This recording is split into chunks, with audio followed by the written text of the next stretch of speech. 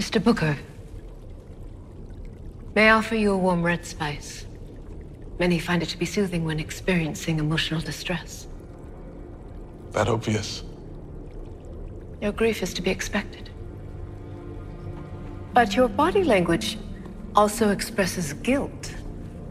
Illogical, as the cause of your loss was a force of nature, and as such, not your fault. I wasn't aware Vulcans were so emotionally attuned. A common misconception. Vulcans experience emotions, some quite strongly.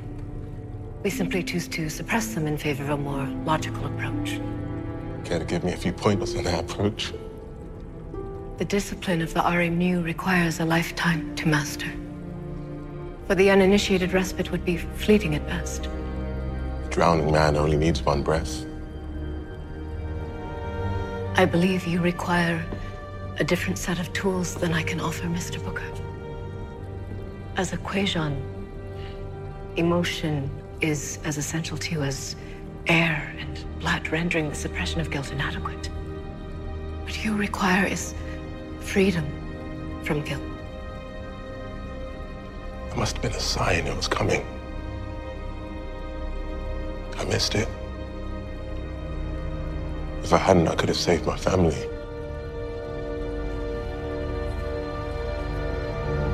That is not illogical.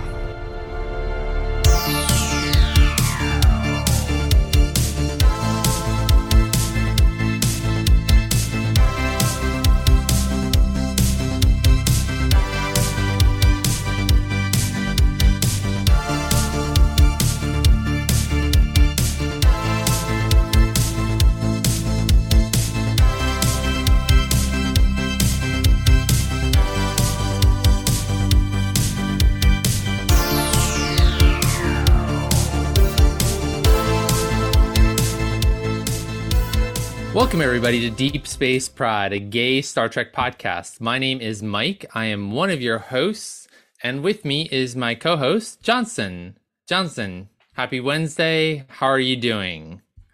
I am doing okay. You know, it's a Wednesday that I have been treading water, but it's fine. How about you? I would say the same. It's been a crazy day. It's been a lot. It's been a lot. It's been a lot. I was feeling your drowning comment today. I still feel like I'm drowning in everything that I need to do and everything that's going on. So yeah. So after this recording, you're gonna go back to drowning. I might, yes. After Dennis orders some Mexican food for us for dinner. Oh, no cooking tonight. No, I'm not cooking. No, and he's home. So. Oh, excellent. So yes. Are you guys gonna have empanada mama? Is this what you're gonna? No, that is not considered Mexican. That is considered empanada mama. What is empanada mama? What kind of cuisine is empanada mama? I don't know. I mean, I guess it's Mexican, but yes, it's Mexican. Honestly, okay, well, it exists in its own Latin, plane. Whatever. It exists in its own plane. So yes, that is its own category. But when we talk Mexican, we talk like Hell's Kitchen or Arriba. Arriba, I guess, would be Mexican. So more authentic. But yes. So I am awaiting the delivery of my chicken or steak quesadilla. Oh, for dinner. Okay. But yeah, so yes, and then I'll go back to drowning. Actually, I actually, right before we jumped online, I figured out what I needed to do for this one thing, for a PowerPoint slide that I need to do and create as a handout. So I figured that out. I know what I'm doing with that. If you ever need help with PowerPoint, I can help you. I love PowerPoint. Oh, I mean, I'm going to do it actually in Keynote. I can create it in seconds in Keynote, whereas I don't. I mean, okay. So I'm just going to create it in Keynote, but at least I couldn't figure out the data and how I wanted to present it, and now I figured it out right before we jumped online. So got it. You need Tilly to help you. She loves data. I do. Oh yes, or Blue. / Adira. Sure. they could Either way. they could help me. Absolutely. I would take their help in a second Mhm. because yes, as we talked about They are last both week, good at data. they both are. Yes. Mhm. So yeah, so that's what's going on. It's Wednesday. I am looking forward to the end of this week and the I weekend. cannot wait for this week to be over. It needs to be over. It needs to die this week. Yes. The problem is that the weeks aren't going to get any slower as we approach the holidays, at least for me. Although Yeah, I do have most of I think things are going to be pretty busy until basically the week of Christmas. Like, because, well, I have off from the 23rd to the 2nd, which is nice, but Oh, that means nice. Oh, that means rush, because we need to get things out. yes, You know, right. we need to wrap things Yeah. up. So So you have the 23rd off, or that's your last day? the 23rd Is that- off. Yeah. Oh, wow. Nice. Mhm. So So the no, it's 23rd is nice. my last day. When's your last day? The 23rd. And then I am taking, well, then I have the 24th off. The weekend is 25, 26.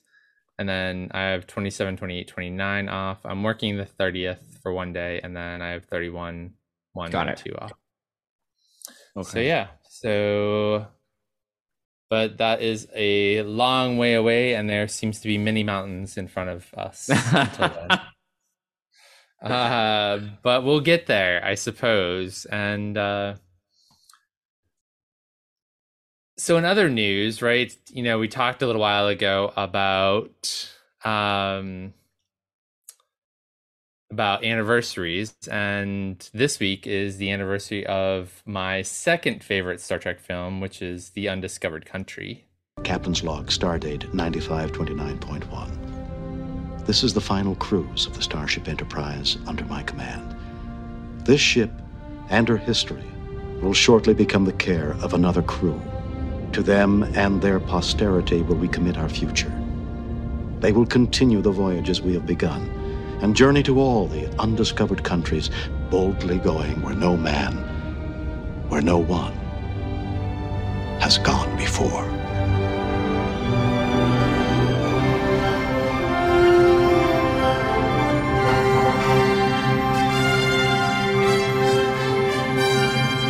I think it might be my first. I love The Undiscovered Country. Yeah, I do too. Love it. I mean, I think I've seen it like 35 times. oh, yeah, absolutely, at least, maybe even more, maybe even 100. 100? That's a lot. I- 100's no, a lot. no, I no, don't I know. would- 100's a lot. Like, I've seen maybe it plenty of 50. times. Maybe But- 50. I've probably watched The Wrath of Khan 100 times, though. Oh my God. You have too much time.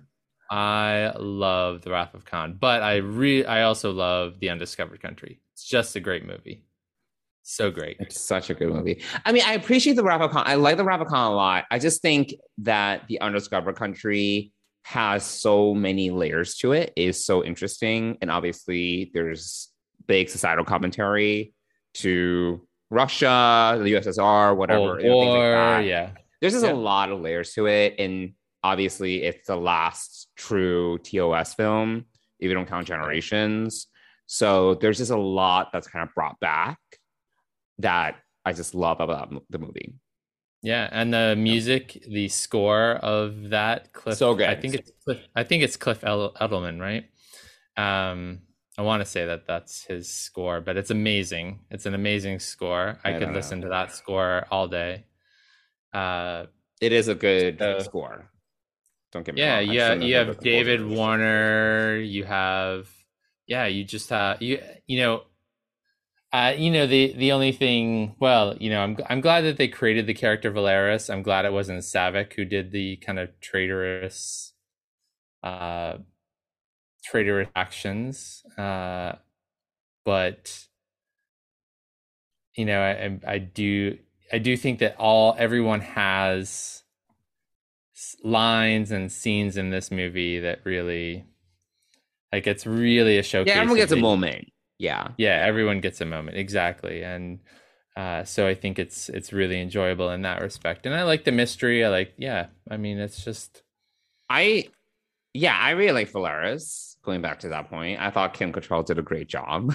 I mean, she did. Yes, yeah. Obviously, we also love her in Sex and the City, but this is one of her first big roles, I think. Yeah, I think so. Yeah. She does a nice job with it. Leonard Nimoy does a nice job with it. I mean, him as Spock and being so contemplative and thinking about his legacy. It's just, yeah, there's just so many great scenes in this movie. And guest stars. You know, we have the Excelsior as well, so that's always fun. That formed the basis, right, for the Voyager episode. Yes. Oh my gosh, I love the Voyager episode. They did a great job with that. Flashback, yeah.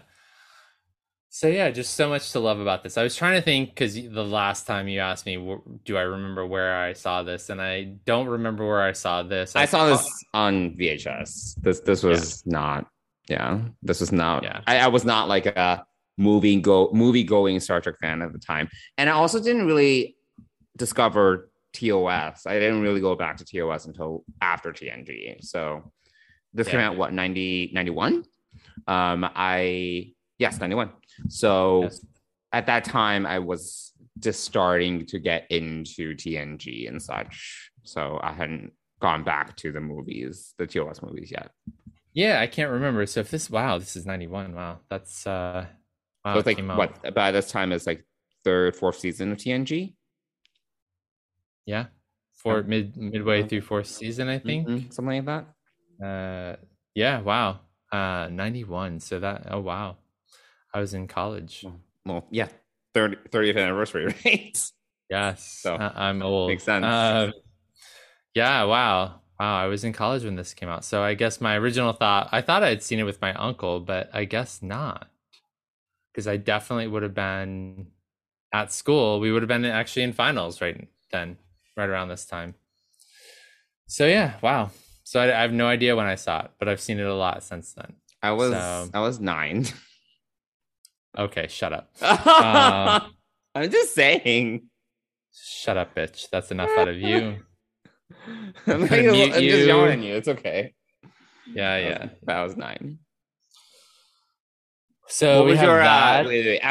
While we're talking about it, what is your most memorable scene from Star Trek 6? Putting you on the spot. Ooh.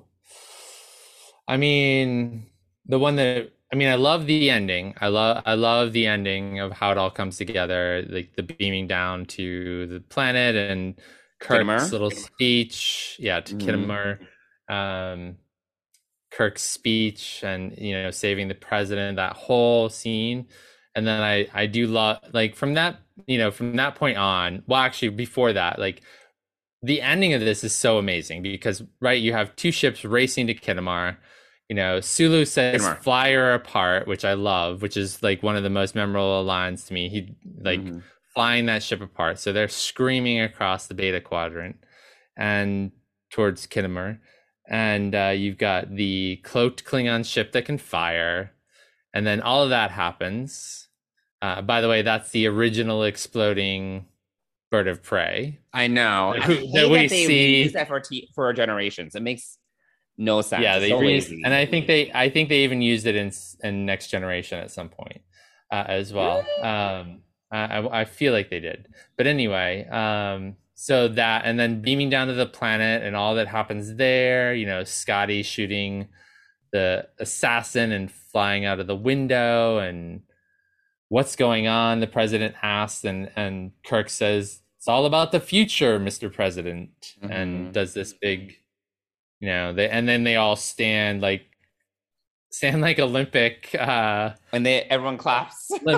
Yeah, everyone claps, and they're like 3 of them, Scotty, Kirk, and Sulu are on like these different, like it's almost like an Olympic podium, right? And everyone's clapping. So yeah, and then the ending is just great. Scotty says, and that's a big ship, or someone says that's a big ship. Oh, McCoy says that's a big ship, and Scotty says not so big as her captain.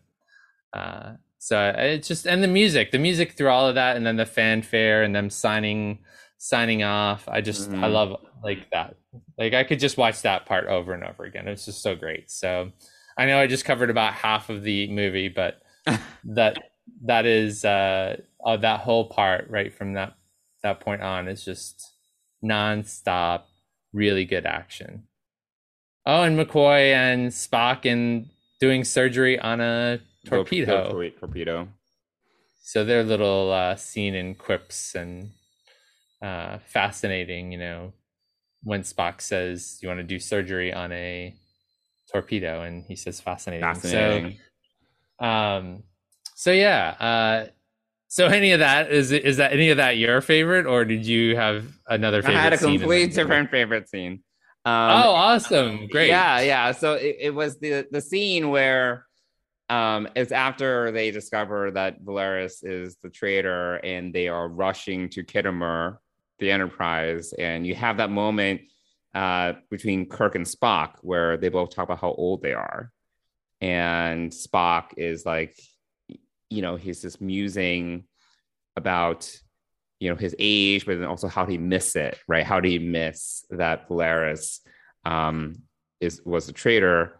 And I really like that scene. It's obviously a very intimate scene between Kirk and Spock, but I think that it kind of sums up their friendship and their journey in a lot of ways. And also it goes back to it's a reflection also, Wrath of Khan, Star Trek 2, because that's if you recall in that film, Kirk is also thinking about his legacy and his age. Being and, old. There's a lot there a lot in that. It's not a very long scene, but that does stand out for me as just that little bit, the Kirk and Spock piece of it. Okay. Because that sort of leads into the sickbay scene and then into the wasn't it after? I thought it was after.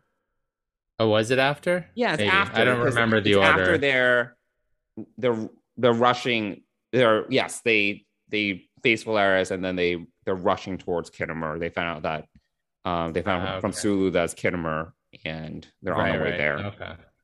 I do like the whole sick bay scene, and then Spock slapping the phaser out of Valeris. Oh yeah, that was a great scene. Yes. Yeah.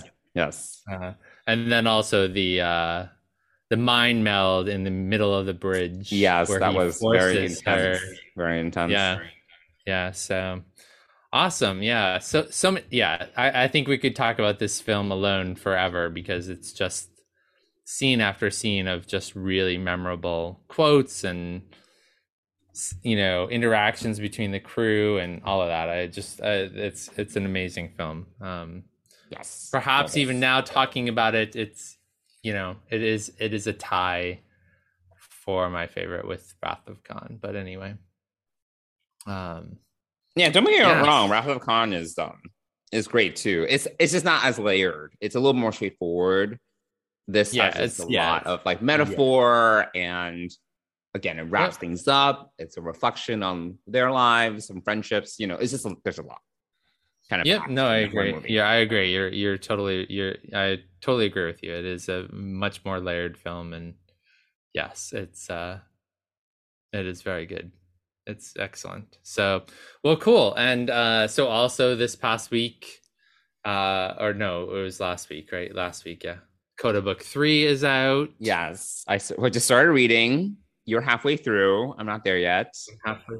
I'm halfway through it, and I'm feeling Avengers Endgame-ish about it. Okay. It's very Avengers Endgame. So book 2 I compared to The Empire Strikes Back. This one I'm comparing to Avengers Endgame. But anyway, it's good. It's also it's very complex. But I'm halfway through it, and I don't know how they're gonna do all of this. I mean, there's some good explanation as to why things are happening. Okay, so that's interesting. I'm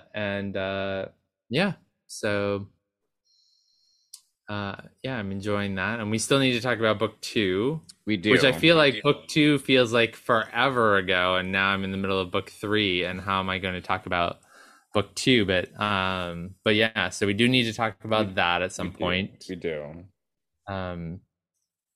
But I think we should probably get into talking about this week's Star Trek Discovery episode. Yeah, let's do it. which is called, and I'm already forgetting it, Choose to Live. God. Choose to Live. So let's talk about episode 3 of Star Trek Discovery's 4th season, Choose to Live. Janine said she was unsure of her path until she met Taklinen. And then you said that there was another path ahead. The Quatmalot are very big on the path thing, right? Paths end and change throughout everyone's life. When we say choose to live, it's an abbreviated form of a longer saying. The path you are on has come to an end. Choose to live. If you find yourself at the wrong end of a Quatmalot sword, it's pretty easy to see that particular path is over for you. You either move on to a new path and live, or you stay and die. What if the death is more metaphorical? In everyday life, a path's end can be harder to recognize. You must be willing to look inside yourself with absolute candor. Another thing you're very big on. So, Johnson, we were talking, both of us have only had time to watch this once. Yeah. So we were we unpacked it a little before we recorded, so we remember. So in this episode we have 3 very distinct storylines. So I thought we'd tackle them by storyline. Sure, that works. And talk about the episode that way. So the 3 storylines are obviously Michael, Tilly, and Gabrielle. On their search for the Quatmalot person called Javini. Quatmalot person. Yes. I don't know, yes. Whatever, it's a guest character that we'll probably never see again. It's fine. Yes, guest character. And so there's that whole search and seek out and capture. We have Gray and Adira's storyline. Yes. Gray is being transferred into his body. His golem. So there's that. We have, and with that we have a little bit of Culber in there, and Saru and Culber even in their new bar set, right? In their new bar yes, setup. They're it's like their 10 forward or something. Yes, exactly. So their new 10 forward. And so we have that. And then the third act of this, or the third part of this, is the Navarre Science Institute. I think I'm saying that right. Yes. And it's basically the Vulcan Science Institute, except it's the Navarre Science Institute. Yes. So. And we have Book and Stamets, along with the president, which I can't think of her name right now. She's not. I really love her, but I don't know. I need to look. I do too. I think she's a great character. Tarina. I keep on thinking T'Ana, but that's Dr. T'Ana on Lower Decks. That's incorrect. But close. Tarina. So we have her playing a role in that piece. So, and that piece also extends back to the Discovery when Stamets is unpacking this with Book, and Burnham comes in and he starts to explain the DMA, the dark matter anomaly, as they're calling it at the moment. So why don't we start there? I think that's a good place to start. We'll start with the dark matter anomaly, since that is the overarching theme of this season, right? Let's start there. So thoughts on that whole progression from what Stamets is learning and trying to figure out, and his journey to Navarre and the Vulcan Science / Navarre Science Institute. What are your thoughts on that piece of the storyline? Yeah. I mean, I'm glad we finally got to see Navarre. I wish we saw more of it, not just kind of this like 3D printed, like it was like this 3D printed like thing. I don't know, like the space. It looked interesting. Obviously, they're spending money on sets and such, as well as this like LED screen. So it really does help to make it more immersive and real.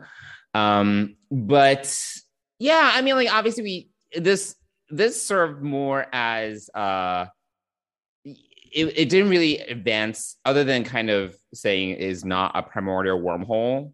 It didn't really advance the research for the DMA, whatever we want to call it, the anomaly, gravitational anomaly, very much. It was really more to serve as a cathartic moment for a book, you know. So I appreciate that because, you know, we've at least for one or two episodes, we've seen book really struggle with this, and obviously everything that's going on, which makes sense. But yeah, I thought that was good, and hopefully he will be less mopey for the rest of the season and less crying. But yeah, he has a lot of reason to cry, as we've said. I suppose. And yeah, Stamets, you know, one of the Vulcan scientists, Navarre scientists, had a comment, and I was like, it's true, because he was, you know, Stamets had a very emotional response when the Navarre scientists were just like, there's no tachyons. It's not, you know, we can't provide support for your hypothesis. And Stamets is like, get so mad. And the Navarre scientist is like, you're a scientist. Like, you know, you should be kind of approaching this from a more empirical standpoint. There's no reason to get so emotional about it. And Stamets is a very emotional person, you know, and because I was kind of like, yes, you are a scientist, you know, like go on to the next theory if this is not going to work out. Like you test the hypothesis, it doesn't stick, you move on, you know, try something else. But obviously he has a lot of emotional investment in this research, because now it's not only is he not only is he a very emotional scientist, but he also made Book this promise that, you know, he is going to figure this out. So yeah, you know, I was like, fine, you know, like I think Stamets gets really emotional. Like that's not really my thing. I would not want a boyfriend that emotional, to be honest, but he is who he is. So yeah, no, I liked this storyline. I love President Tarina. It took me a second. I love President Tarina. I do too.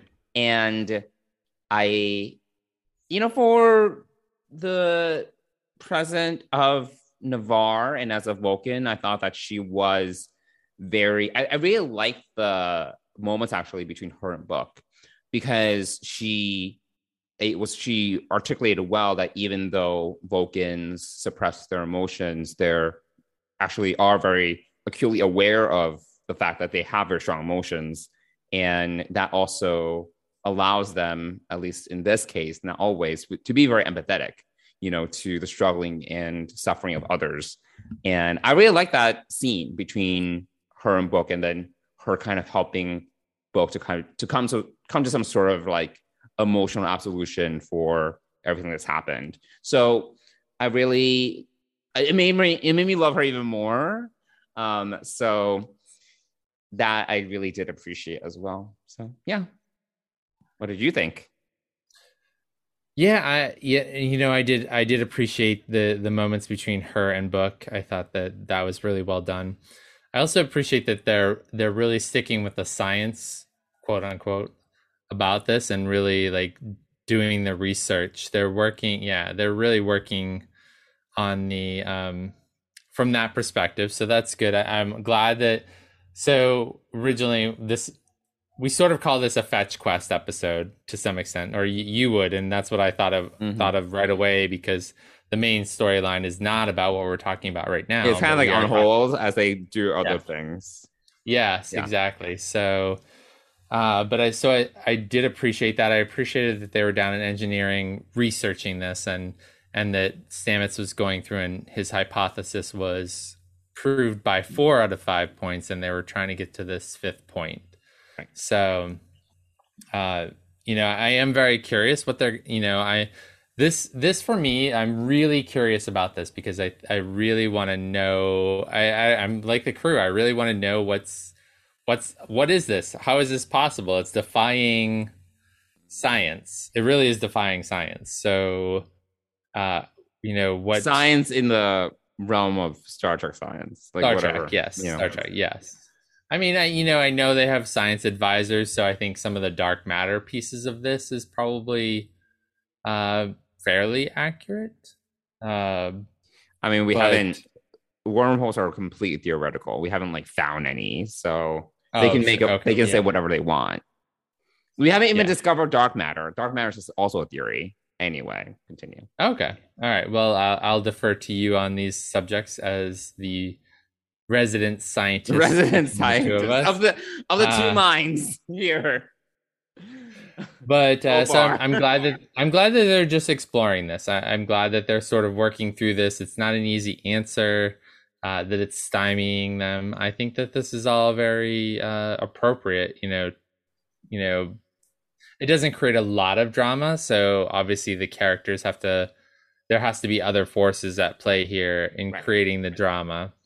But and I think obviously Book's guilt is really the driver for a lot of this, and Stamets' promise to figure this out in order to pay back Book for saving his family. So I think that dynamic is really interesting. I'm so glad that we are exploring guilt, survivor's guilt in this essence. And also, the guilt that you always feel after something happens, and this need to tell someone or to know that you love someone, right? That was part of the challenge for him, is that he wasn't sure that Leto knew that he loved him. And so President Torina was able to help him see that moment that he didn't quite recall, where Leto does look back and smile at him, and there's a connection there.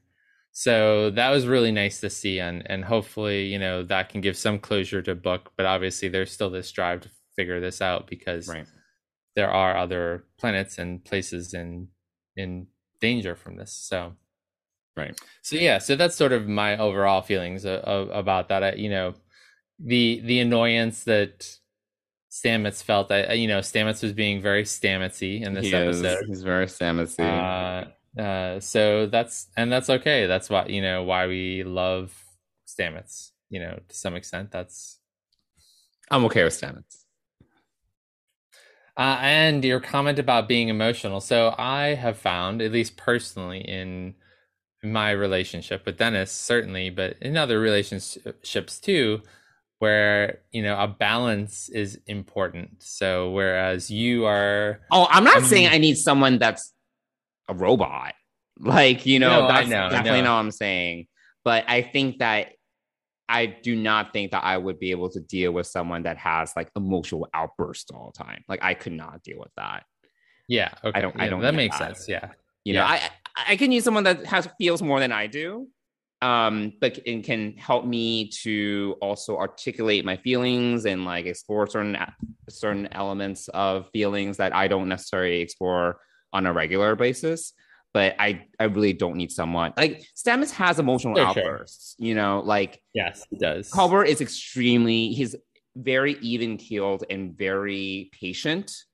I would be less. I'm like, I'm gonna stab you if you have another emotional outburst, So I don't need someone like that. I'm saying. Sure. Yes. So my point is I think that good relationships, great relationships bring balance, and I think that's. So that's my thought on that. So why don't we move over to the main storyline of the episode, which is Michael Burnham and Gabrielle, and this whole Quat Malat. I have trouble with that. And Tilly. Yes, there's some great Tilliness in this episode, which is awesome. We've been Tilly. So I'm very proud of myself because I feel I kind of was able to identify what Tilly's issue is. And I was like, yes, thank you. I feel like I can take over Dr. Culber's job, which was essentially that she's essentially having a quarter life crisis. You know, she was able to kind of reach and achieve what it's like being in college and you're like, I'm going to, you know, go after my career. And then you actually get what you want. And then it's like, okay, now what? Now what do I do? And I feel that Tilly totally was on this path where she got to a point where she started to succeed in her career in Starfleet. She got to command. She got to do these things. And it's like, is that it? Now what? You know, and she really needed to reevaluate. And I love some of the insight that Gabrielle gave her in the whole play on, you know, choose to live, right? And then, well, I don't remember the whole quote that Gabrielle threw at her, but it's like, you know, like basically the essence of it, you know, you reach the end of a path, right? And you need to choose to live, something like that, right? Yes. I love that. I actually really like that. And it forced Tilly to think about, okay, like you reach the end of this road, what now? And I really thought that was a great payoff. I actually like that more than like this whole like subplot. I was like, whatever. Like it was just like, it was like, all right, whatever. Actually, like, yeah, the whole payoff of Tilly was worth it. Was that side quest, whatever, was totally worth Tilly coming to this point. Yeah, I agree. And thank you. I had totally forgotten about that little bit about choose to live and that whole story that Gabrielle kind of breaks down for her and says that that's the shortened version of it. Right. And I do still like this tie back to Picard too. So I like that things are threads throughout the Star Trek universe. So I'm really, really digging that as well. Yeah, I think that was really an important part of this. And I also think, so my prediction is that we have not seen the last of this alien race. I cannot think of their name, but I think that... Yeah, I can't. They kind of looked like, I don't know, they were like very species A472, like it was just like kind of buggy. Like, I don't know. Yeah. You know, and I was also afraid, like, oh my gosh, what have you just awakened? How do you know that these are, you know? Yeah, well, they're telepathic, like A472, like, you know, like who knows? Yeah. So what have we awakened? And what's going to happen? But I feel like we have not seen the end of this, and this sort of side quest that we're on will have a payoff later on. I feel like this is not... That'd be cool. The end of this. I think having another alien race out there that may have an answer or may support a solution to everything is going to be a part of this journey that we're on. So that was, but you know, you get sort of the alien vibes, right? The planet, you know, the planet with all the eggs and felt very... Do you remember like Prometheus, like Alien? Yes. Yep. I feel it felt very much like that. I agree. Like the engineers and stuff like that. Like just the cocoons. It felt very, very Prometheus to me. Yeah, exactly. Alien Ridley Scott.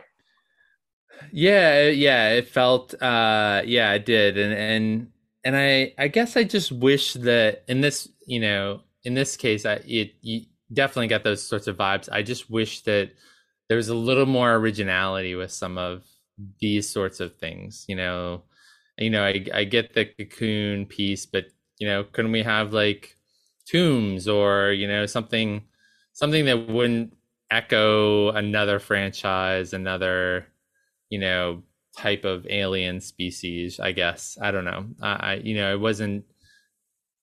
I wasn't, you know, I thought that was fine. I thought that was fine. Like I wasn't blown away by it. Like it was just, okay. I wasn't either. And to me, it really served more as a vehicle for Michael and Gabrielle to have some time together, but then for Tilly to kind of, a lot of whatever her name is, to Giovini, goodness. Giovini, yeah. These names, yeah. I'm telling you. What, you know, the whole thing with Giovini was kind of a learning lesson for Tilly, right? Yes, so absolutely. It really was more of a narrative vehicle than anything else. It was fine. But yeah, maybe the aliens will come Yeah, back, it was. you know? Because we didn't really see that much of them. So they were just like, kind of No, we migrating didn't to this know. planet. Right, exactly. So I think we'll see more of them. I thought that it was nice to see Gabrielle and Michael have some time together as well. It wasn't so adversarial like it was when they first met last season, right? Right. So that was sort of nice to see as well. But the thing I do like is that they're still coming from different perspectives, right? Because Gabrielle has committed to this Quat-Malat philosophy, and Michael's coming from her point of view and Starfleet. And obviously last time that was a big source of conflict, you know, the way that Gabrielle was trying to teach Michael a lesson. I don't know. It was kind of annoying. I thought that was kind of annoying. The whole, like, the first time we visited Navarre, whatever. But you know, like, this time it was less like obtuse in the way that she was trying to teach Michael a lesson. But I did like the fact that they sustained just the element that they are different. They're no longer the people that they used to be, and that they had to kind of work through their differences. Yeah, I agree. I think it was definitely a good mother-daughter bonding, but you can tell that they're two strong women who have very strong beliefs, and they're sort of navigating how to interact with one another. Right. Because it's been, because it wasn't until, when was the last time that before Navarre last season, it was when the whole Red Angel thing, right? It was a Red Angel thing. I'm sorry. It's like, it feels like forever ago. The Red Angel thing, I'm trying to think. I mean, like, they obviously had like a big gap in their relationship because Michael thought that they were dead for a long time. Right. Yeah, of course. Yeah. So there's that. And then, so they still need to kind of get to know each other, right? Like, it's not like they spent all this time together. Right. Yeah. They don't, exactly. So yeah, I think that was nice. I also enjoyed the Tilly interacting with the other Quat-Malat, who was awkward, quickly killed off. There was that. But I liked the interaction that she had, and how she could recognize that Tilly was nervous and excited at the same time, and recognized that and accepted that. And Tilly was impressed with the whole idea of absolute candor. So yeah, and of course, really Tilly is just so awkward, and when she's given the sword, she like drops it. Of course, yeah, of course. That would be like me. So I'm excited to see, now that Tilly has some more self-knowledge, I'm excited to see where this sort of takes her next. Yeah, no, I really, now that she kind of realizes that she needs a change, what is that going to be? Right. Yeah. Exactly. So, and I hope that she continues to work with Culber and work through this and try to figure this out. Because, Culber did sort of lay down a gauntlet for her to help Adira, help them out, with, navigating as an ensign. So I hope that Tilly will continue to do that. I like that. I think that, maybe now it's her time to teach other people and be a mentor. Yeah. And also, maybe Tilly will become the counselor on the ship. Who knows? That would be interesting. Because as Saru notes, he's playing double duty with Culber is playing double duty as a doctor and as a counselor, right? Plus all of his familial responsibilities. So there's that as well. So he's busy. I thought that was a nice scene between him and Saru in the bar, just talking and kind of acknowledging each other, and also the situation, which leads us into the third part of this story. Is there anything else before we jump to the Adira Gray storyline that you want to talk about with Burnham's story? Oh, I don't think so. Wait, what was it? Oh my gosh, the question that I posed in our chat. I thought you were going to ask at the end, but I guess we could come back to we're talking about this, so I guess it's fine. Let's talk about it now. So So they capture Javini, they bring her back, and it becomes embroiled in a political kind of negotiation between Navarre and Starfleet and the Federation. And the way that it ends up is that the Starfleet loses out on this. Because Javini is not going to be persecuted by Starfleet and face Starfleet justice for the killing of this commander on one of the ships for the dilithium. So Michael is obviously upset by this. The Admiral, Dadmiral Vance, is, he's become sort of even more of a father figure this season, I think. Like he's sort of explaining, he's letting Burnham kind of experience these things, and then he's sort of imparting his wisdom upon her. But then we have the president, it's Neelix or Nilic, or I can't think of the president. It was like Neelix. I know. I didn't want to say Neelix, but Rillak. So the president makes the decision, I'm assuming, or negotiates with Starfleet over the decision that they are turning Javini over to the Quat'Mala and Navarre for justice. Mm-hmm. And so my question to you is and was, do you agree with this outcome and how President Rillak deals with this and her reasons behind it? So I thought it made perfect sense. I had no issues with it. I thought, if anything, I didn't know. It kind of confused me as to what Michael wanted, because when she presents Javini in fisticuffs, like she's trying to advocate that, there are circumstances to be considered. She did this because she wanted to save a species, blah, blah, blah. So she kind of made like a, little appeal, right? And then once President Rillak basically says, oh, we're actually going to hand it over to the jurisdiction of Navarre, Michael gets upset. But I didn't quite know what Michael wanted from the situation. Like, it was a little confusing to me because again, she made this appeal. So she wanted, like, in my mind, she almost wanted reduced sentencing of some sort. Obviously, I thought she wanted justice. She wanted justice for the slain Starfleet officer and his justice for the surviving family. So it really comes back to, but I don't understand why she has an issue with, because it's like, okay, so it's the thing is, Navarre is not part of the Federation right now. So there is a debate for whose jurisdiction Javini falls under. She committed a crime on a Federation vessel, but she is a citizen of Navarre, right? So you can make this argument that this actually, if it's like two countries, right? Like if an American goes to China and commits a crime, should that American be tried under China law, or should they be extradited to America and be tried under American law?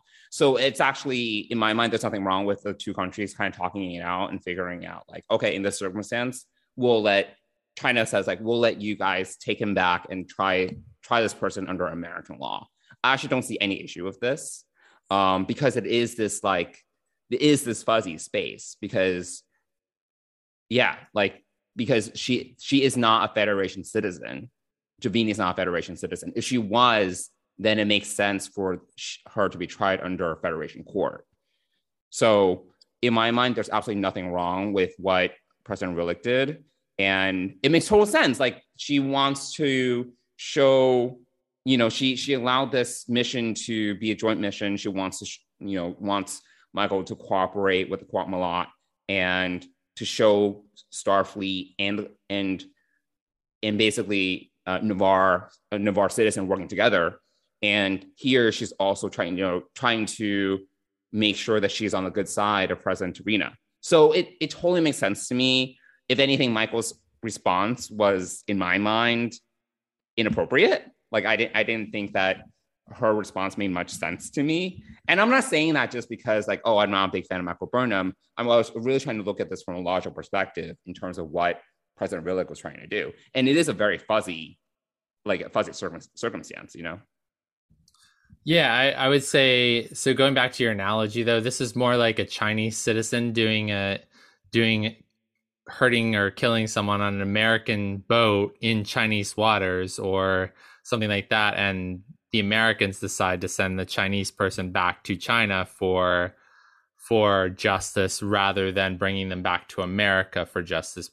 Anyway, but that's the way I see it more as. But from Michael's standpoint, this is all about... And also, she knows that. I think that Michael should know that, like the I was going to say the Vulcans, but the Navarrians, they're going to be fair. Navarrians. You know, they're going to be logical and fair about this trial. It's not like they're just going to be, oh, Navarre citizen, she gets to go free, you know? I don't think it's about that for Michael. So what I'm seeing or thinking, this ties back to Michael's early life as a kid whose parents were killed by someone else in a terrorist attack, and she wants justice. Those people were never really caught or captured, and she was the survivor. So she's sort of placing herself in what is this commander's children? How are they getting justice? So she's placing herself in the children's perspective. But is she assuming that she's not going to face justice? This is what I'm concerned. This is what I'm confused about. Like, I think that she will face justice just under Navarre law. Right. But I don't think if she was like going to just be set free with no repercussions, then yes, I understand. But I don't think that's going to be the situation. Yeah, I mean, we don't know, and hopefully maybe we'll get some information about it in the future as to what happens. I don't know, but I think it just still ties back to where it is. How does the children of this slain commander and the family, his partner, how do they find justice in this situation? Because again, so it's not even for Michael knowing that she'll face justice. I think it's about that she's taking on the area of being an advocate for the family and how do they get justice in this situation, which they won't, because they're not going to know. Why they're not going to be able to see. Why can't they be like, keep us surprised as to what the judgment is on Navarre? You know, it's not like they're not talking. You know. But it's not something she obviously has, you know, and President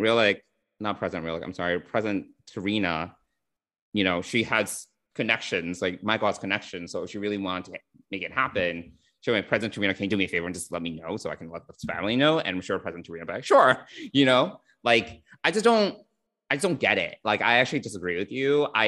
If she was going to be set free with no, like, and this is also assuming that I think one of the things I think that Michael wants justice in the form of this person killed this person. So therefore, I think this is more about this Giovanni being killed or being like put into Starfleet prison for 50 years for killing this Starfleet officer, so that the family knows that there's been justice done in that way. I think that the vagueness...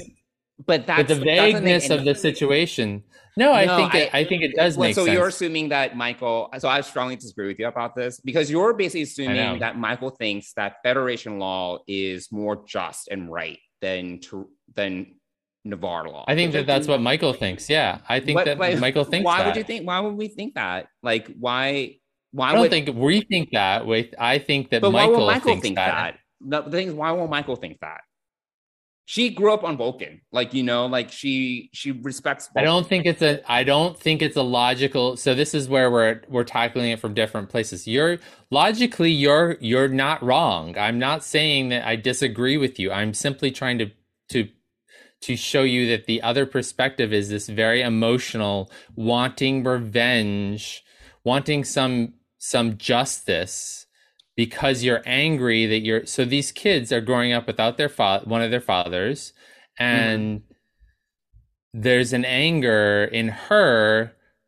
I think still, again, it's tied back to this whole idea that, you know, Michael's story and how she's experienced life. I understand what you mean, but what the fault in logic for me is, it's not logic though, it's emotional. No, but it's also clearly... so do you think that she really thinks that like Navarre law is not adequate? She's unsatisfied with the solution. She doesn't even know like what the solution is going to be. Like she hasn't even been trying. Solution, but it's out of their hands.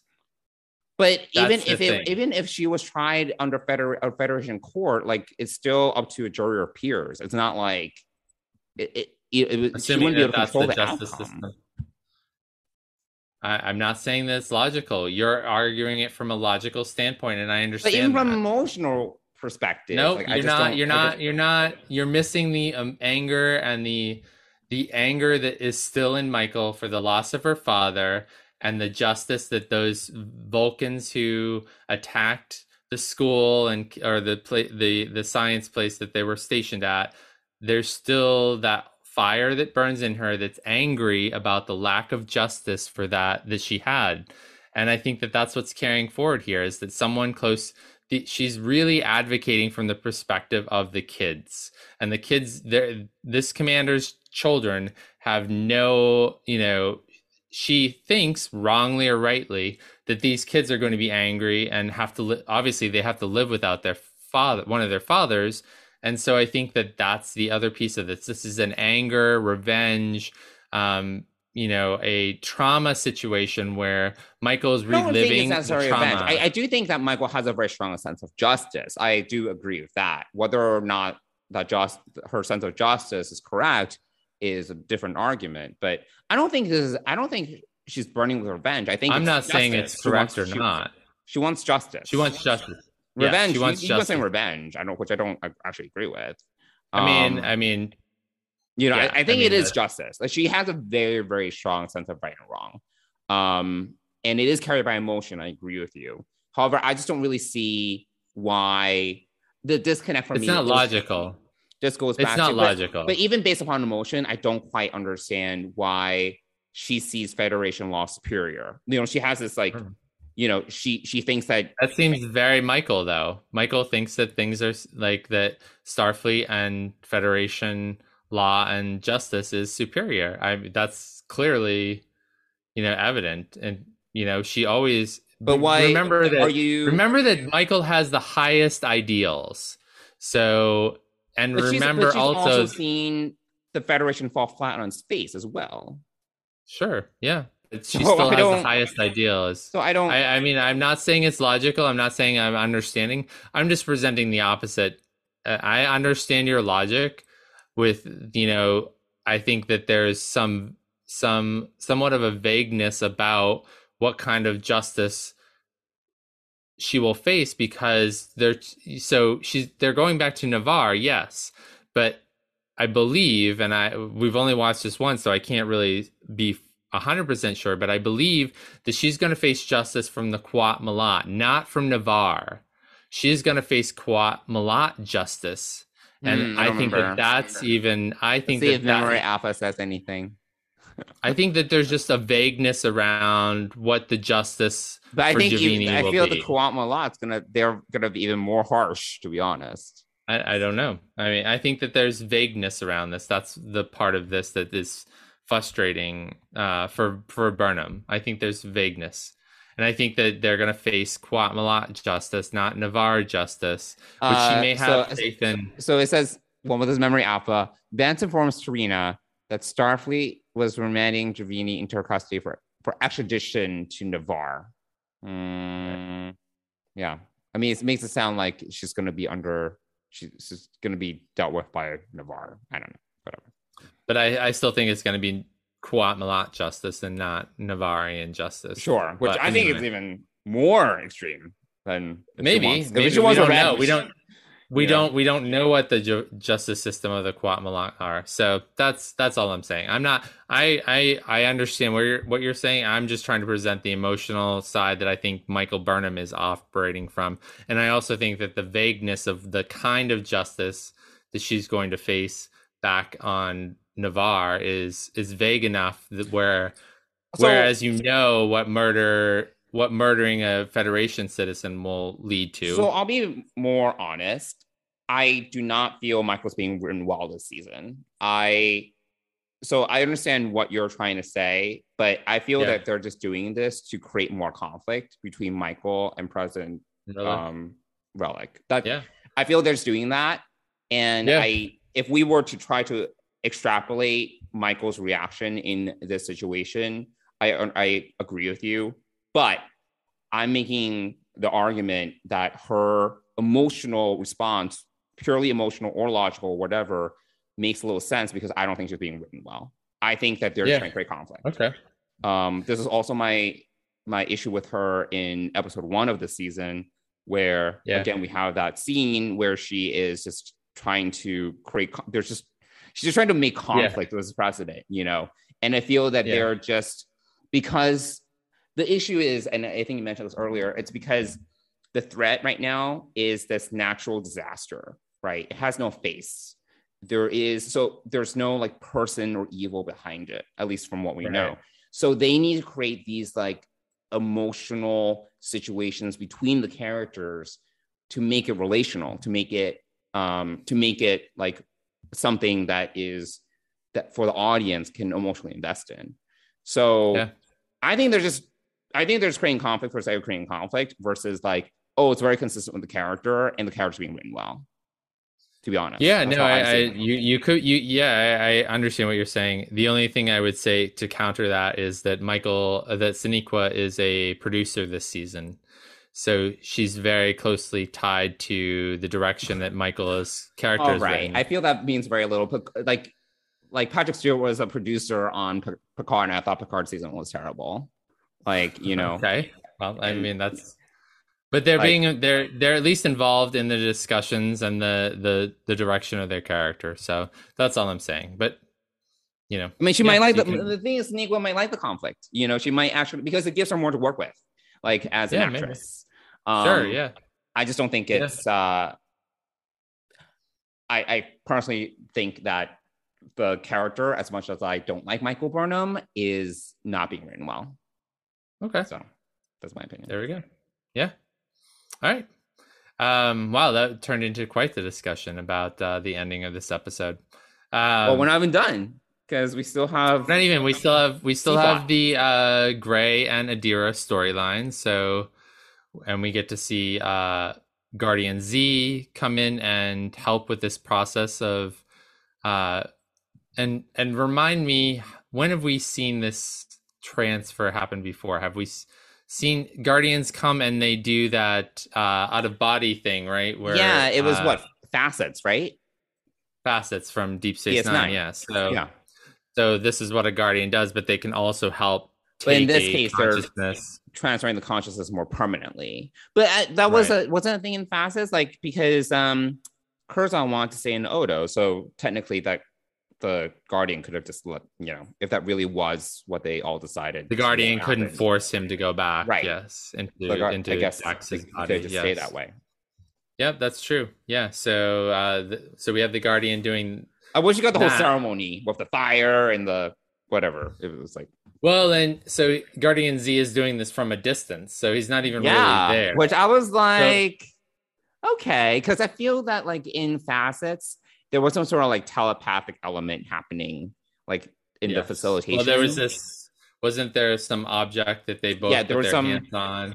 Non-corporeal like thing floating out. So I was kind of like, But the Guardian was present there. So this is an interesting, so I guess the technology is doing it this time and Guardian Z is just overseeing it. But we have some really touching scenes, I think, between Gray and Adira and how they are dealing with this. I think that Adira is both excited and nervous about Makes She's sense. essentially they are essentially losing one of their previous hosts. Right. And yes, and Gray is not going to be there like constantly as much. Right. Yeah. So I Gray can think go and have his own life. I think yeah, exactly. And Adira is going to struggle with that. So, yeah. So I think that there's that part of it that they're dealing with, and then there's also the excitement that Gray is feeling about his new body, and so there's this period where nobody knows what happened to Gray's consciousness, right? So there's this time where they're kind of contemplating that we just have to let it work itself out, and Guardian Z has done everything possible, the technology has done everything possible, and it comes down to Adira holding Gray's hand and that sense of touch that finally brings Gray out of it. But I suppose. I mean, I think that it was a little too kind of like sappy for me. I'll be honest. It was kind of just eye rolling the whole time. Yeah, I wasn't emotion type by it at all. It just felt it was too dramatic. It was too soap opera-y for me personally. It's fine. I'm glad we finally got some sort of resolution, because it's been dragging, the whole Gray needing a body and needing out of Adira. So I'm glad we're finally there. I'm glad it didn't take all season, because that would have been annoying. I'm glad to move on and see what happens next. It was just too soap opera for me. It was too dramatic. Okay. That's for me. For you, yeah, sure, absolutely. I mean, I think it's exciting for those characters. I think it's going to be a new adventure for them both. Sure. And I think it's also a great way to bring Gray into the cast of this show. And yes, and finally. Again, it's move on. Yes, exactly. I mean, it's about representation, and so we'll have some another character to like actually people to interact with, sure, and experience this. So I'm looking forward to Stamets meeting Gray, because Stamets is the only person in their family who does not know who Gray is other than through Adira. So and I feel a little badly that he's not there for some of this process. I know this is more Culber's area, but I feel like I wish. And this I'm wondering, will this create some conflict? Will Stamets working so much and not being aware Maybe. of and in touch with this part of their life, will this be played out as well?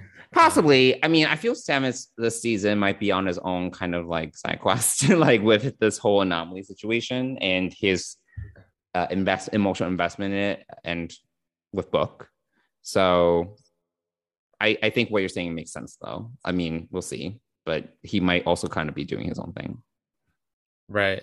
And also just one other thing that I liked about this storyline is that it brings Saru and Culber into this nice conversation about you're doing a lot, you're doing the best you can, you're doing a great job, essentially. And it's just a nice kind of conversation between, again, we're seeing these intimate scenes that I think if you pull back and look at the production of this, we're seeing how COVID impacted these characters, and we're getting more of these intimate conversations because this is what COVID has kind of done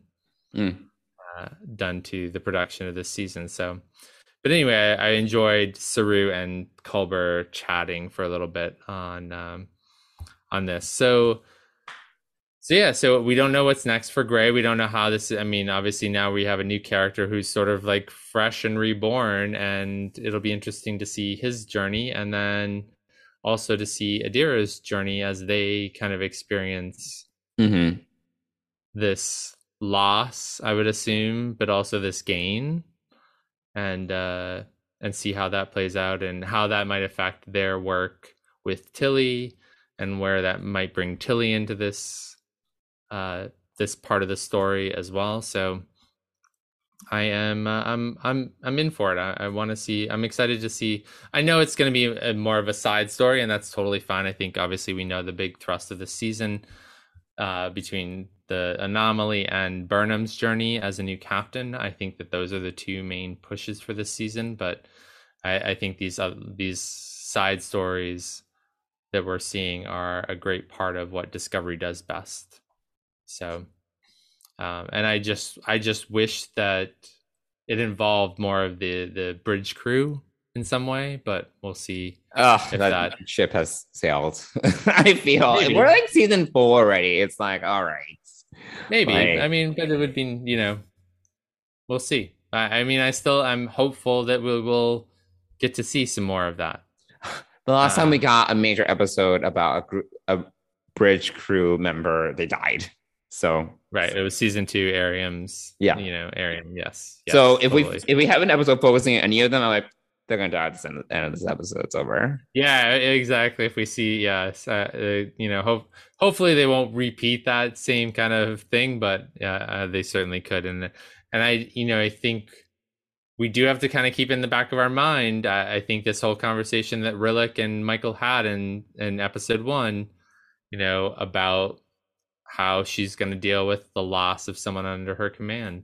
Mm-hmm. And I think it's got to be someone close enough that it makes an impact. Right.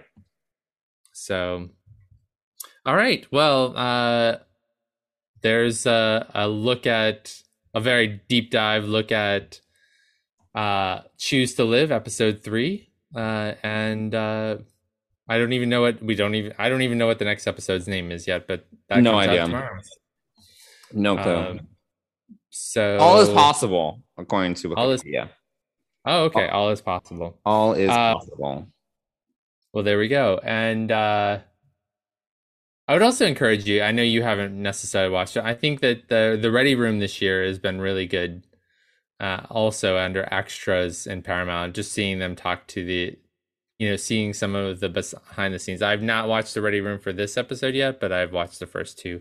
And I thought they've been really good. So I encourage you and our listeners to check that out. Yes. I am not going to go running to watch it. I don't feel I have time, but I would encourage our listeners to do so. But you don't have time because you need to finish Cowboy Bebop. And there we go. Oh my God. It's getting there. Please just finish this. I'm like, anyway, I'm crawling to the finish line. I've watched it twice. Anyway, let's do something we haven't done in a really long time and take a walk down to Counselor Troy's office and do some dishing with Deanna. Yes, let's do it. Come in. Hi. You got a minute? Sure. So, Mike, why don't you go first? How is life going?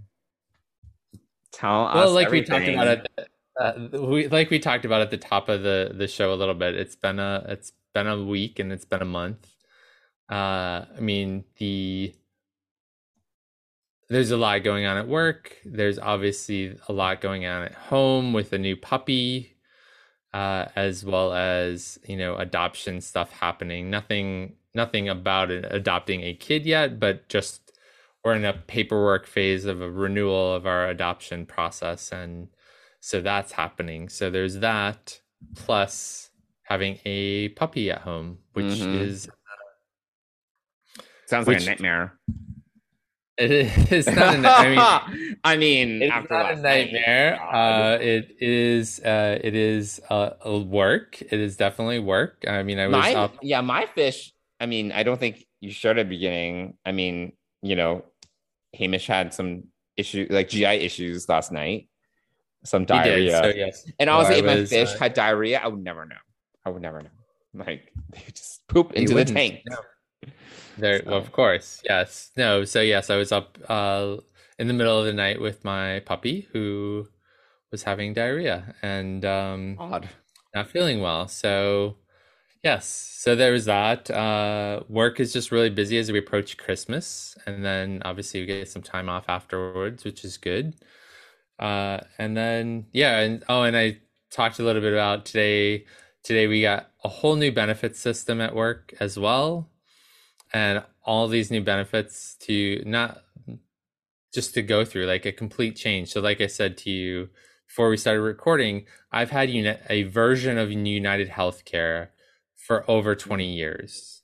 Right. And so I guess it's Blue Cross Blue Shield, but I have no idea, but it's called Empire, whatever this new health insurance I have is. So I have no idea about it. And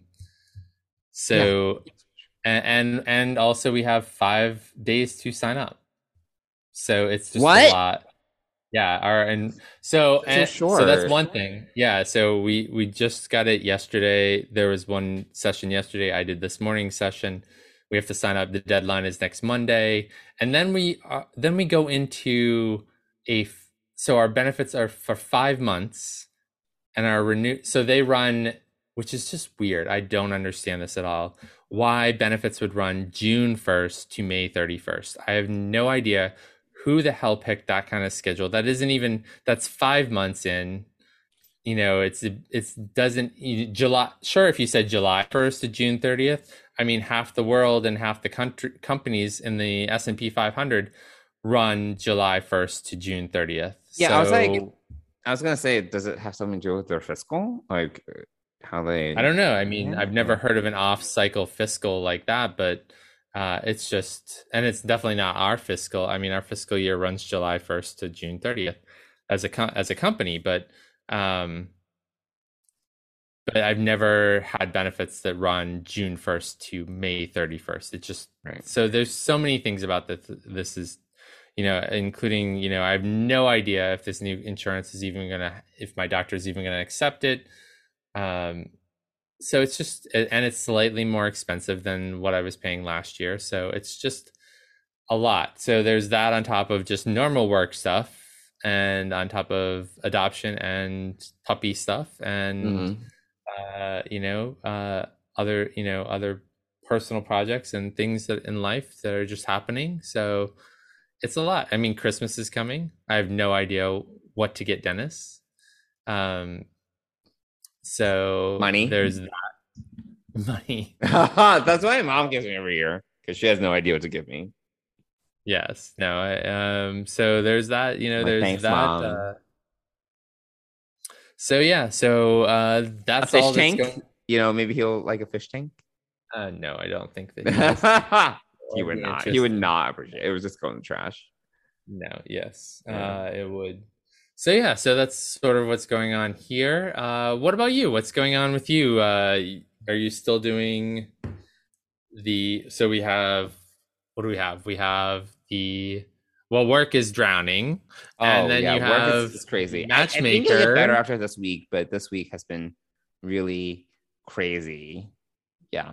And today I had 2 people on my team out and I just had to cover them and it was a lot. So, but it's fine. It's fine. It's totally fine. We'll be fine. And then you have, what's going on with any updates on the matchmaking front? Not really. So the matchmaker emailed me last week and I haven't even responded. So I haven't gotten a proposed match in weeks. And he basically just said that they're working on me every week. He and his assistant matchmaker, they're working on me every week. And they appreciate my patience, blah, blah, blah. And I didn't even respond to that email. Not because I was mad or anything, but I was just like, what am I going to say, you know? But I don't know. I think this is probably going to be my last month with this service because it just hasn't really produced much in the way of results, you know? So is this 4 months now? This is the third month. Okay. So yeah, it's, you know, it's like kind of discouraging. And obviously a waste of money, but it's fine. Obviously I went into it knowing that it would be an investment, so it's not a big deal. But yeah, I think I might just stop and then just take a break from the matchmaking services, and then maybe revisit something else in spring or something. Okay. So, I mean, that makes sense given given the kind of lack of response, or how, I don't even know how to qualify it, but. well, it's just lack of results. There haven't been much in that regard. So it's kind of just throwing money into the void, Right. Yeah. This feels like a 1 or 2 star review coming out soon to Yelp near you. I mean, the thing is, like, I wouldn't, I actually don't necessarily blame the matchmaker. I thought that he did a good job in the intake, and it's really hard to pin down why, right? If they're not really able to find me matches, is it really their fault? Because there are so many variables out of their control, including my prerequisites, but then also other people being interested. So it's not it. I wouldn't necessarily put all the blame on them. It's hard for me to ascertain why the results haven't really been coming. So I wouldn't necessarily, I probably would just not give them a rating, like, versus being like, oh, they suck. I don't know. Yeah. Well, that makes sense. Anything else? Well, so this is your last month in your 30s. It is. Yes. So, turning 40 very soon, 40. In like 3 weeks or so. A little over 3 weeks. Right. Mm-hmm. So that's fine. As you're coming to the end of this decade. I've said this before. My only thought is I don't know if I want to do another 40 years of this, of like living. It's just like so much work. It's so much effort, that it's kind of exhausting to think about that there might be another 40 years of this. So it's fine, just chugging along, living, etc. Yes. Fair enough. All great things. Any other social things going on in your life? I mean, you're obviously very busy socially because you can't finish Cowboy Bebop to save your life. I've been spending a lot of time like on my fish tanks. Like, that's been a big preoccupation, just kind of dealing with that and kind of micromanaging them. And I like it, it's fun, but I spend probably way too much time on them. So, I mean, between work's just really crazy the last 3 weeks. It's just been like deadline after deadline. I think at the end of this week, after this week, it'll be better, but it's been a lot between that. And then in my free time, I've been doing fish tank stuff, still trying to work out, still trying to be social, doing this podcast. I don't know. There's just a lot, it's just, I don't think that I'm even that productive of my time. Like, because I just know people that are really good. Like, I know I have friends that, there's one guy I know from my last church. He's a VP at like JP Morgan. He has a wife. He has 4 kids. And he's also on he's a board member on 2 nonprofits or something. He also volunteers. He hosts events at his place. He's just like, and he's like, I just don't know. He's like my age. And I think he's a year younger. And I'm just like, I don't know where you get all this energy and time and bandwidth. Like, I just have no idea how he's always on the go and doing things and helping society and doing work. He also does things at work. Other than his job, he also leads like groups, like different groups, like it's like ERG groups, right? Or whatever we call it. Yep. Resource groups, right? Yeah. He also leads that at work. I'm like, oh my God. Like, I do not know how he does this. And he's always like, And when you talk to him, he's always like energetic and positive. And like, I feel like I can barely take care of myself, let alone like 4 kids and volunteer and host constantly and do all this extra stuff at work on top of my job. Like, I'm just like, I don't know how, some people do that. It's amazing. I mean, It's inspiring. And yet I'm kind of like, I won't, so. Yeah, that is a lot. I feel like that with just a puppy sometimes. Just even hearing about it is exhausting. It's exhausting. Like, not even doing it, just hearing him talk about how much he does. I'm tired just hearing you. Just thinking about that, let alone doing it. So, yeah, I mean, that's pretty amazing, all of the stuff that he's doing. So, wow. No, that is a lot. It's a lot. Wow. So anyway, it makes me feel like, what am I doing? Like, I try to stay productive, active, and I try to utilize my margin, as it were. But I feel like maybe because I'm an introvert, I still need this like downtime and just doing like shit, like fish tank stuff, just like hobbies and like whatever, to recharge.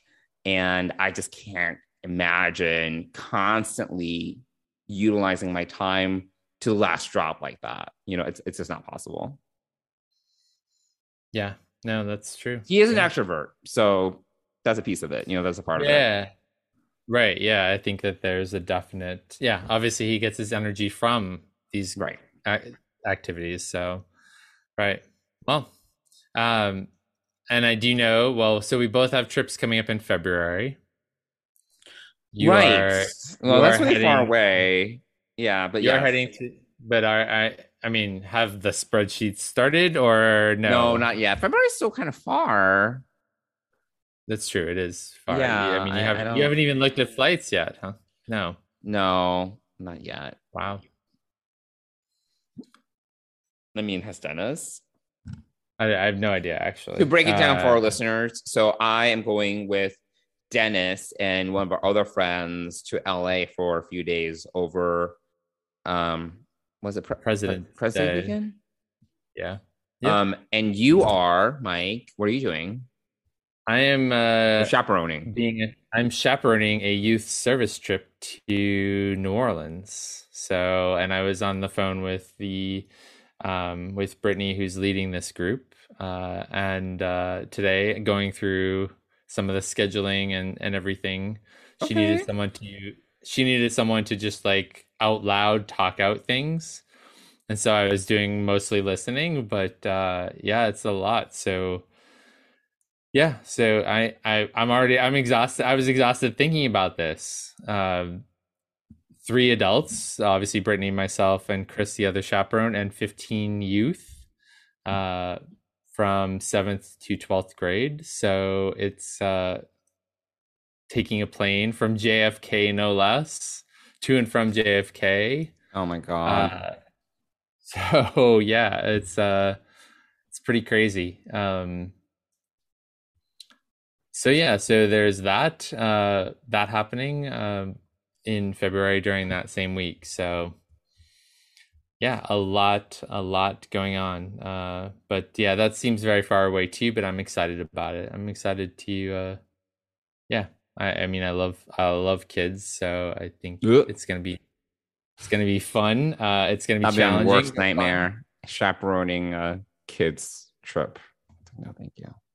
Well, and also I had to figure out like how, chaperoning and doing the work and everything, and then figuring out, well, there's some things that I still need to do for my job while I'm doing this. So, really? So there are a few things. I mean, I think a lot will be taken off my plate for that week. But yeah, I mean, come on, like what the fuck? But so but then getting caught up. I mean, it doesn't stop. These things. This happens, and it doesn't stop the emails from coming in, as you know. Yes.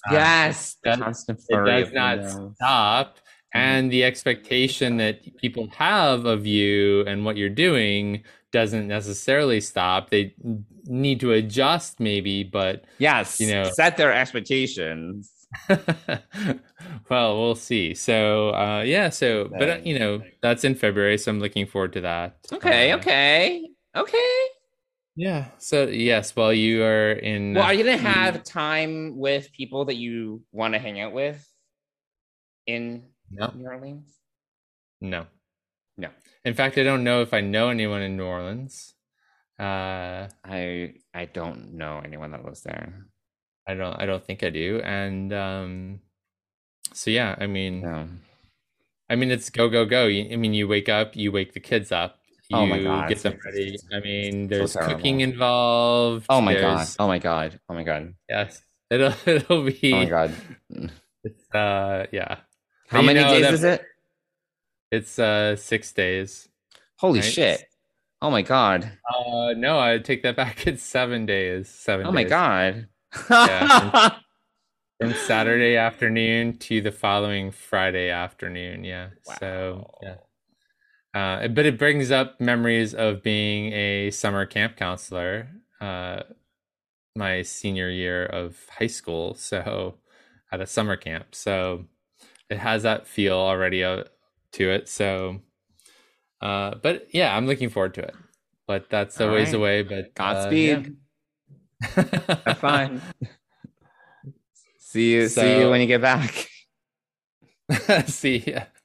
Yeah, you all are well, I know you're probably staying a little extra, or you're going early. I'm going a little bit earlier. Yeah, I'm going a little bit earlier since there are a few folks in LA that I want to hang out with for a little bit before Dennis and Tony come. But right. Yeah. Yes. We'll and Nancy, who's been on this podcast back in episode 25. And oh, man. That was a long time ago. Yes. That was a long time ago. Sadly, I won't get to see her. She sent Dennis and I a text upon learning about the trip, and I was sadly... I thought you were going, so I told her... I know. Yeah, no, I didn't realize you were going to be occupied elsewhere, so... I didn't, the timing... That President's Day week also happens to fall on school vacation week for New York, I think. So, although that impacts the kids who are going who are not in part of the New York City school system. So, so there's that. But anyway, yeah. So there's that's a lot going on with Deanna. Deanna probably needs to spend more time with us to help us deal with all of these things that are going on in our lives. And we need a real life Deanna. Like a therapist.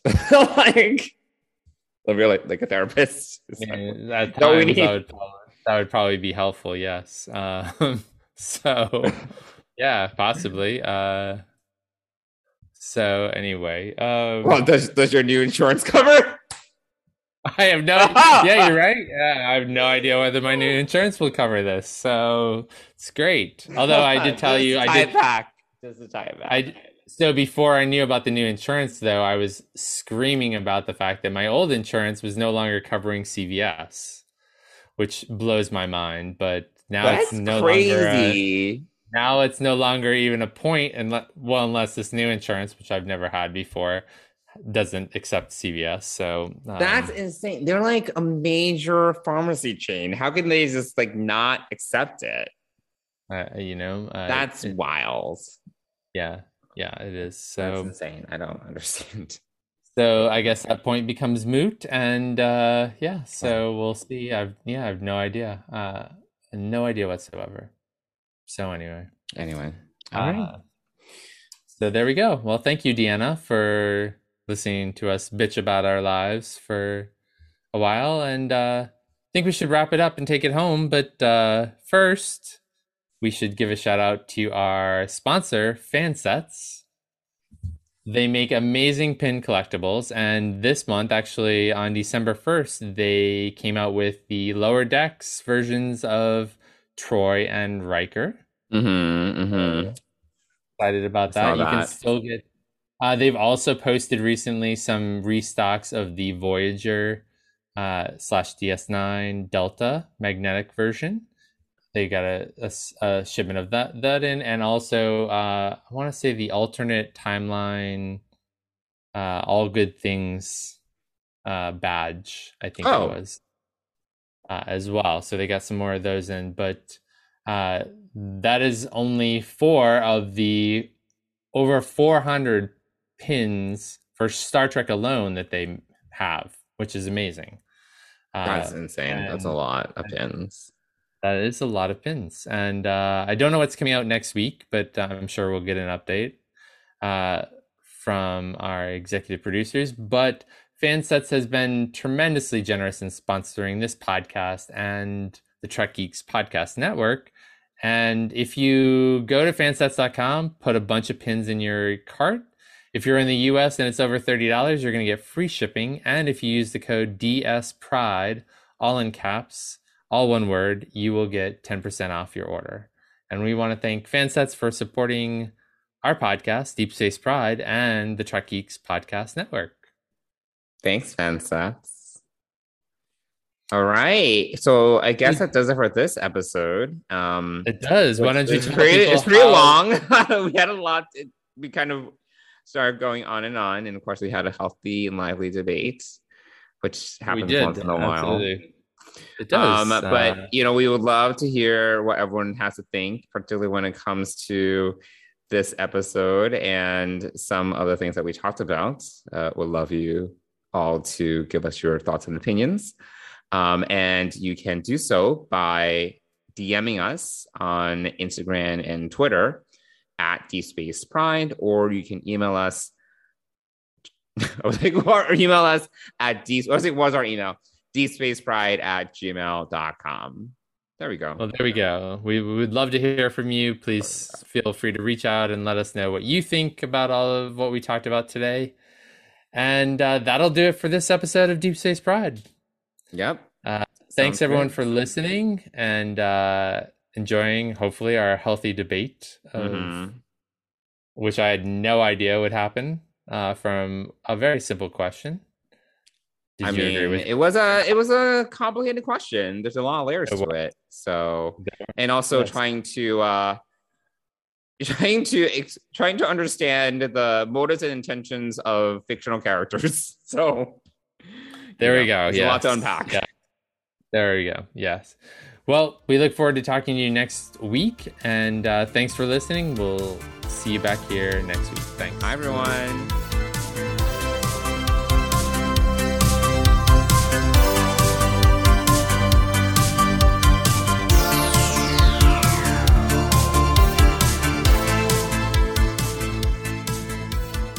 Deep Space Pride is a production of Coconut Media Works. Executive producers Bill Smith and Dan Davidson. For more great Star Trek discussion, discover the other shows of the Trek Geeks Podcast Network at trekgeeks.com or find us in Apple Podcasts, Spotify, or your favorite podcast app.